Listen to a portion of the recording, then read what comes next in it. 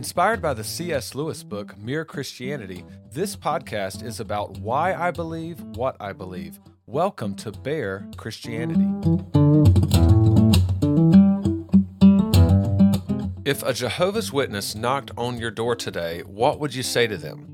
That's what this episode will be about. This is how I would approach that situation, and this is not my own strategy. I didn't come up with this. I've heard this from several different Christian teachers that I like to listen to, and so we'll talk through some of the basics, and then actually next episode, I'm going to share a few more, and you'll see what I'm talking about here in a second.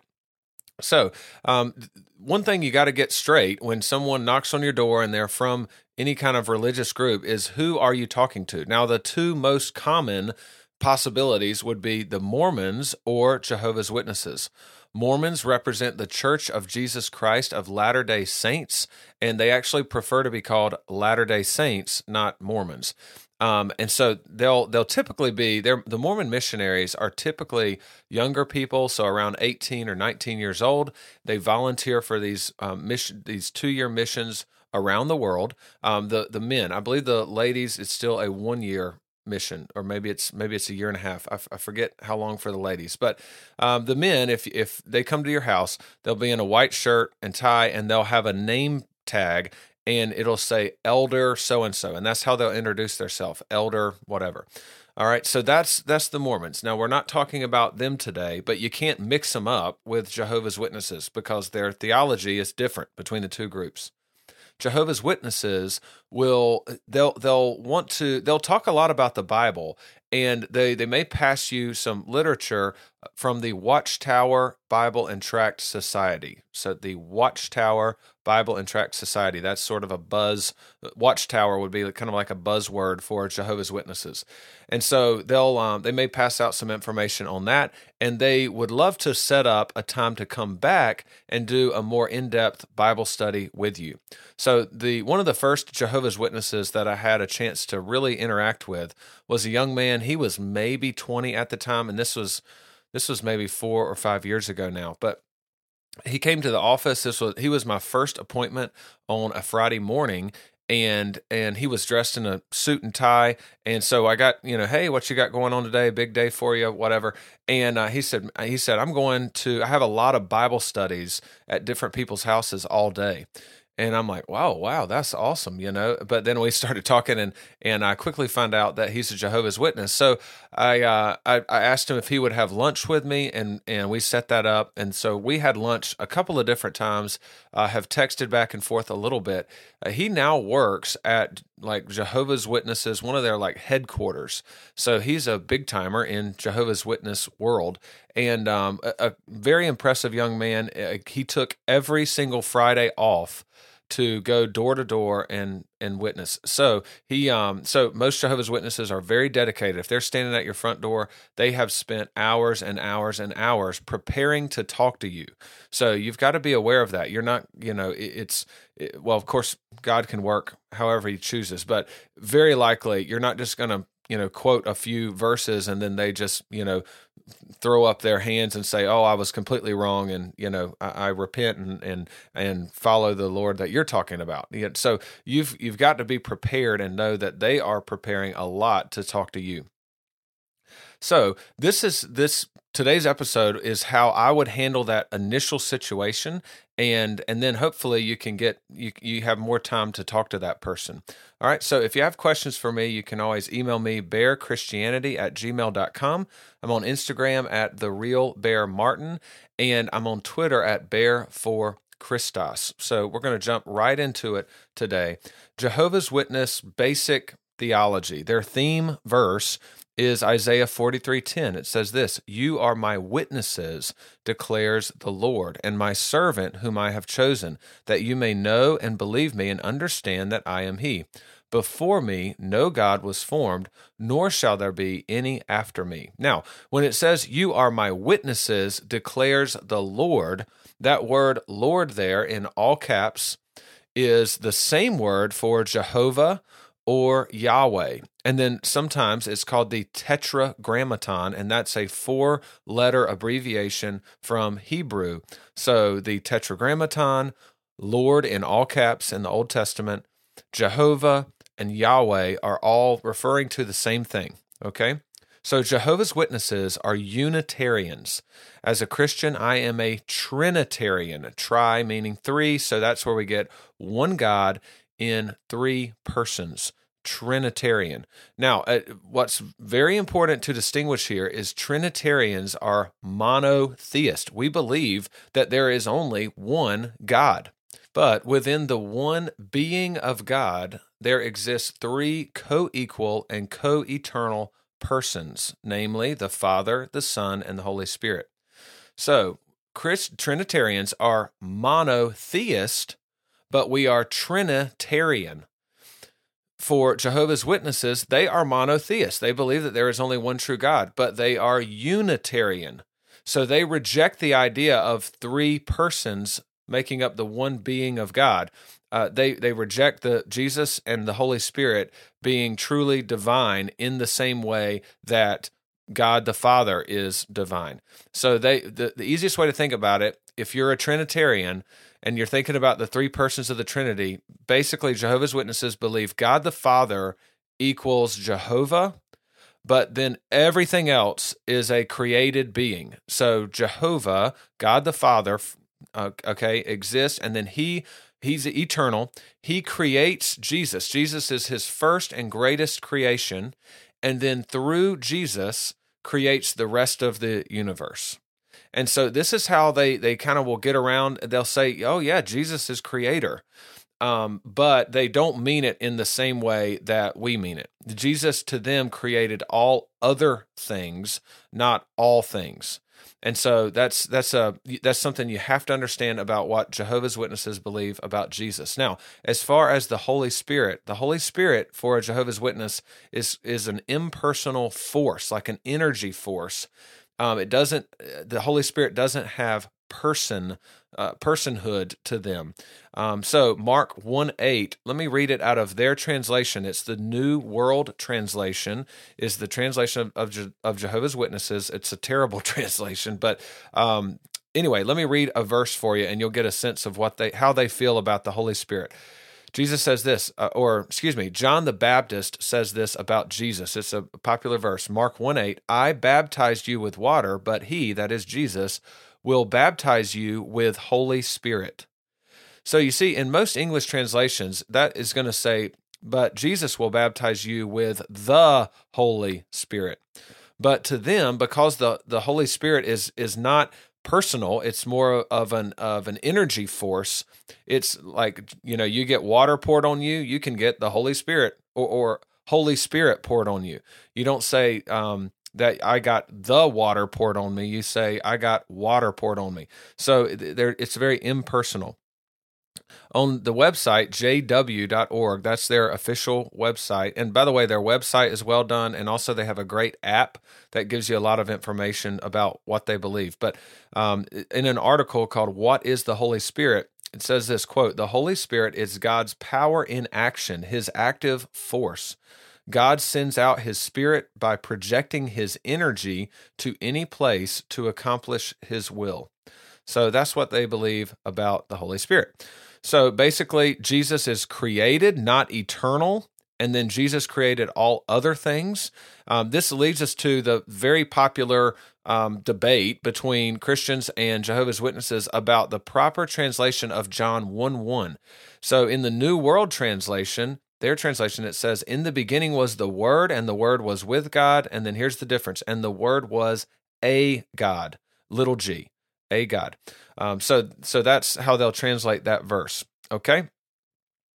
So the first thing that I want to do in talking with the Jehovah's Witness is to get them thinking, because they've prepared so much that a lot of this is like automatic. They go door to door all the time. They kind of know what they're going to say in a lot of different situations. So I want to give them a little something different.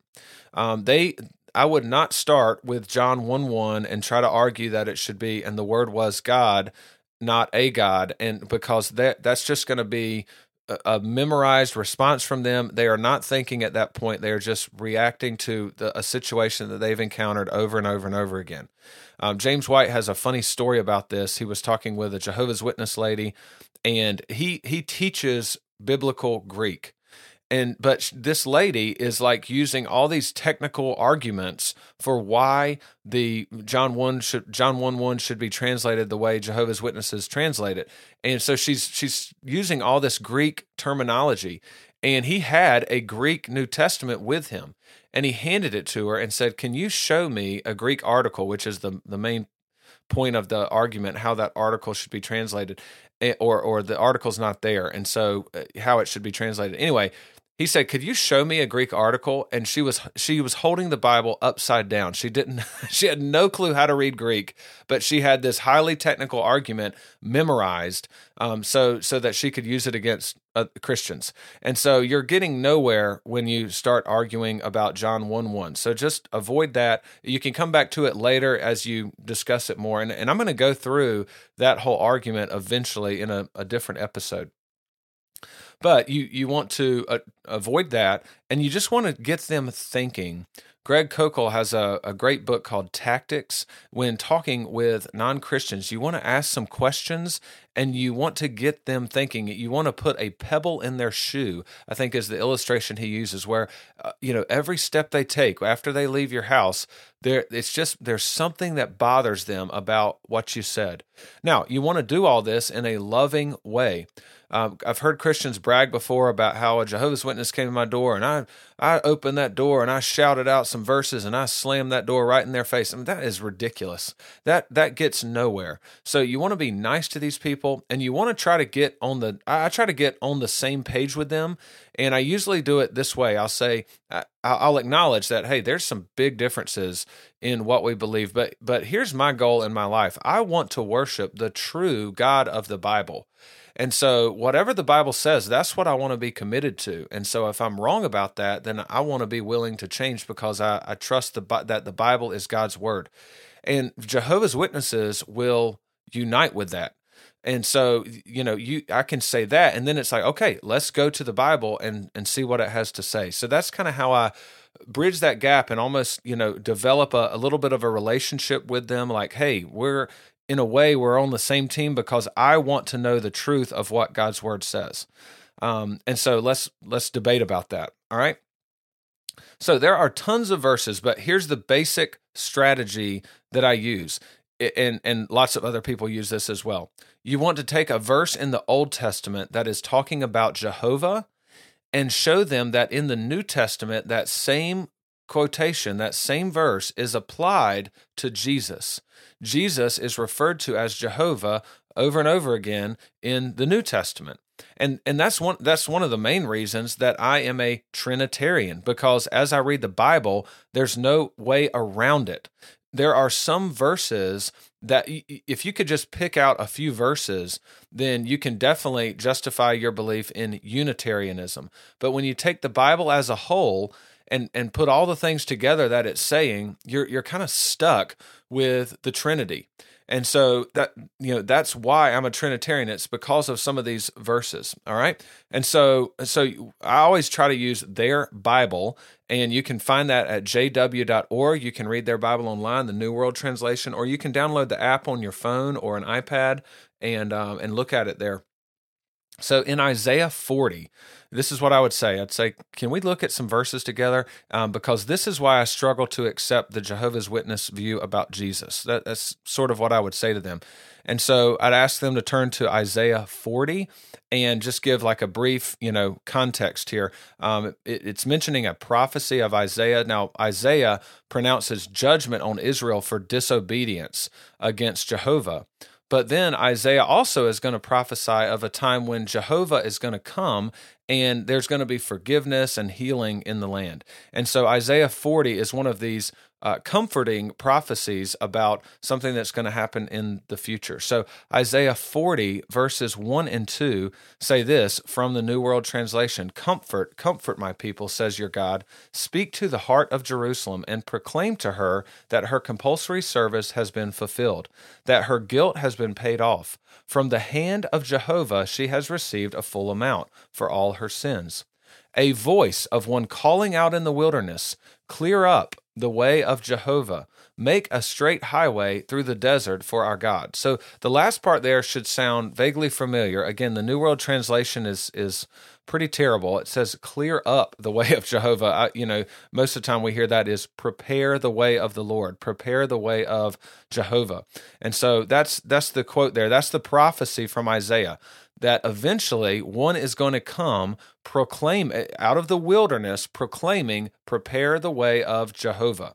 Now, all four Gospels mention this about John the Baptist, but I think the strongest one, you could use any of the four Gospels, but in Matthew 3, verses 1 through 3, it says this: "In those days, John the Baptist came preaching in the wilderness of Judea, saying, 'Repent, for the kingdom of heaven has drawn near.'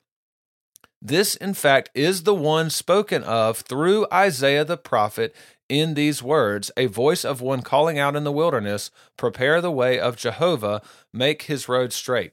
So Matthew clearly says Isaiah the prophet was speaking about John the Baptist. And who did John the Baptist, his messages, prepare the way of Jehovah. Now, who was John the Baptist preparing the way for? Specifically, he was preparing the way for Jesus. So Jesus here is identified by all four Gospels as Jehovah. And so that's the strategy there. I've taken an Old Testament passage about Jehovah, and I've shown them that it is talking about Jesus specifically. Jesus is referred to as Jehovah. So sure, God the Father is referred to as Jehovah, the Holy Spirit is referred to as Jehovah, and Jesus is referred to as Jehovah. There's only one Jehovah, but the Father, the Son, and the Holy Spirit are all referred to biblically as Jehovah. So how do we make sense of all that? That's where we get the Trinity. That's the basics for the biblical belief in the Trinity. And that's what you're trying to get across to this Jehovah's Witness. And so you're kind of challenging them to okay, in your view, how do you reconcile these verses? Okay? So that's the basic strategy. Here's another example. In Psalm 102, the main verses are Psalm 102, 25 through 27. But just to establish that the psalmist here is referring to Jehovah, you can just read the very first verse, Psalm 102, 1. "O Jehovah, hear my prayer. Let my cry for my people reach you." So that's the beginning of the psalm. And so the rest of this psalm is the psalmist speaking to Jehovah. Now, the main verses, Psalm 102, 25 through 27, again, in the New World Translation, it says, "Long ago you," this is talking about Jehovah, "you, Jehovah, laid the foundations of the earth, and the heavens are the work of your hands. They will perish, but you will remain. Just like a garment, they will all wear out. Just like clothing, you will replace them. And they will pass away. But you are the same, and your years will never end." So here it's clearly identifying that Jehovah is eternal. Everything else will pass away. Everything else wears down, but Jehovah is the same. In order to be the same, always the same, no matter what, you have to be eternal. And so Jehovah is the only one who is the same. Everything else, their years will end. They will pass away. Okay. Now in Hebrews 1. That's where these verses are going to be quoted, but it's going to be talking about Jesus. So the way to establish this is Hebrews 1:8. There's going to be, the next several verses are going to be different quotes referring to Jesus. Hebrews 1:8 starts out, "But about the Son," talking about Jesus, "but about the Son, he says," and then the rest of verse 8 and 9 are a quote from Psalm 45. You could look at this yourself, and there's a way to do this same strategy with that. But I think the stronger one is verses 10 through 12. So in Hebrews 1, 10 through 12, if you just read it, this is still clearly a quotation about the Son. And it's a direct quotation from what we just read in Psalm. So it says this, Hebrews 1:10-12. At the beginning, O Lord, you laid the foundations of the earth, and the heavens are the works of your hands. They will perish, but you will remain. And just like a garment, they will all wear out, and you will wrap them up just as a cloak, as a garment, and they will be changed. But you are the same, and your years will never come to an end. So, a Jehovah's Witness may say, well, because Jehovah is the creator, but he created Jesus, who then he used to create everything else. The same, Jesus laid the foundations of the earth, but Jehovah ultimately laid the foundations of the earth. That may be how they go with that. So what you have to stress here is that this is talking about Jehovah is eternal. How can this verse be talking about eternality and refer to Jesus, who they say was a created being? And so the eternal aspect of that is what you want to try to draw out. That's where the strength of this passage can be used. All right? So next week, I'm going to talk about two other examples. And so if you take these and really work them through and just get them smooth and clear in your head, make some little quick hand notes in your Bible, maybe in the front of the Bible or whatever. When a Jehovah's Witness knocks on the door, you don't want to be fumbling around. You want to kind of have a few of these. And what it's going to do is it's going to buy you some time to study more specifically on a topic that they're trying to discuss with you. So I've used this 5 different times, this strategy. I've used this 5 different times, and never has a Jehovah's Witness given me a direct answer. They've always, they've read over the passage several times, and you can tell the wheels are turning, and that's what you want. You just want them to be thinking, that you don't want them to be on autopilot, responding to the same old arguments that they hear from people when they knock on doors. And so as they're thinking, that's the time for you to say, hey, listen, this is probably something that you may not have seen before. And so here's my phone number, here's my email or whatever. Let's get together for some lunch or, whatever. And then that gives you some time to prepare more. Now, they may have some information to give to you.